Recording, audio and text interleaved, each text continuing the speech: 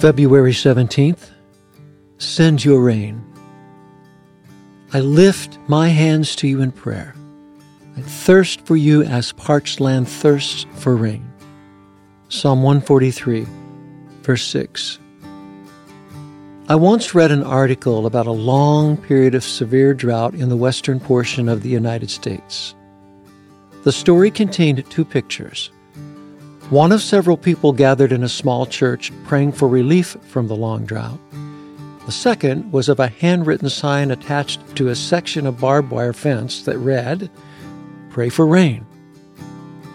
The lack of precipitation was so concerning, the State Farm Bureau asked the public to join together in prayer and fasting for relief from the drought.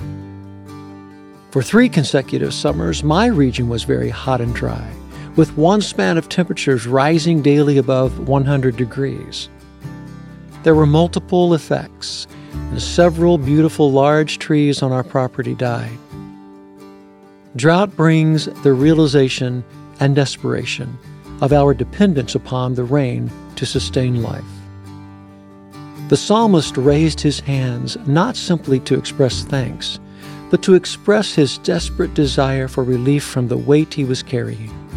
He thirsted for God's presence so greatly that he compared his situation in need of God to that of a parched land in need of rain. And what of you? Have you or are you experiencing a season of spiritual drought? These are the seasons the evil one attempts to prey on our weakness.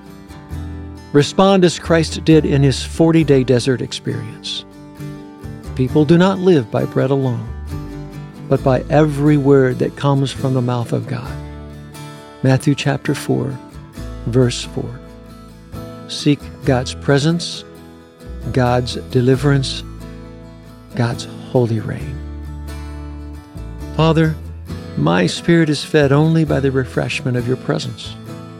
Without you, I am a hopeless, parched, and weary soul.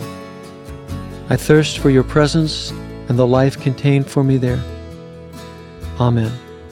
But rescue us from the evil one.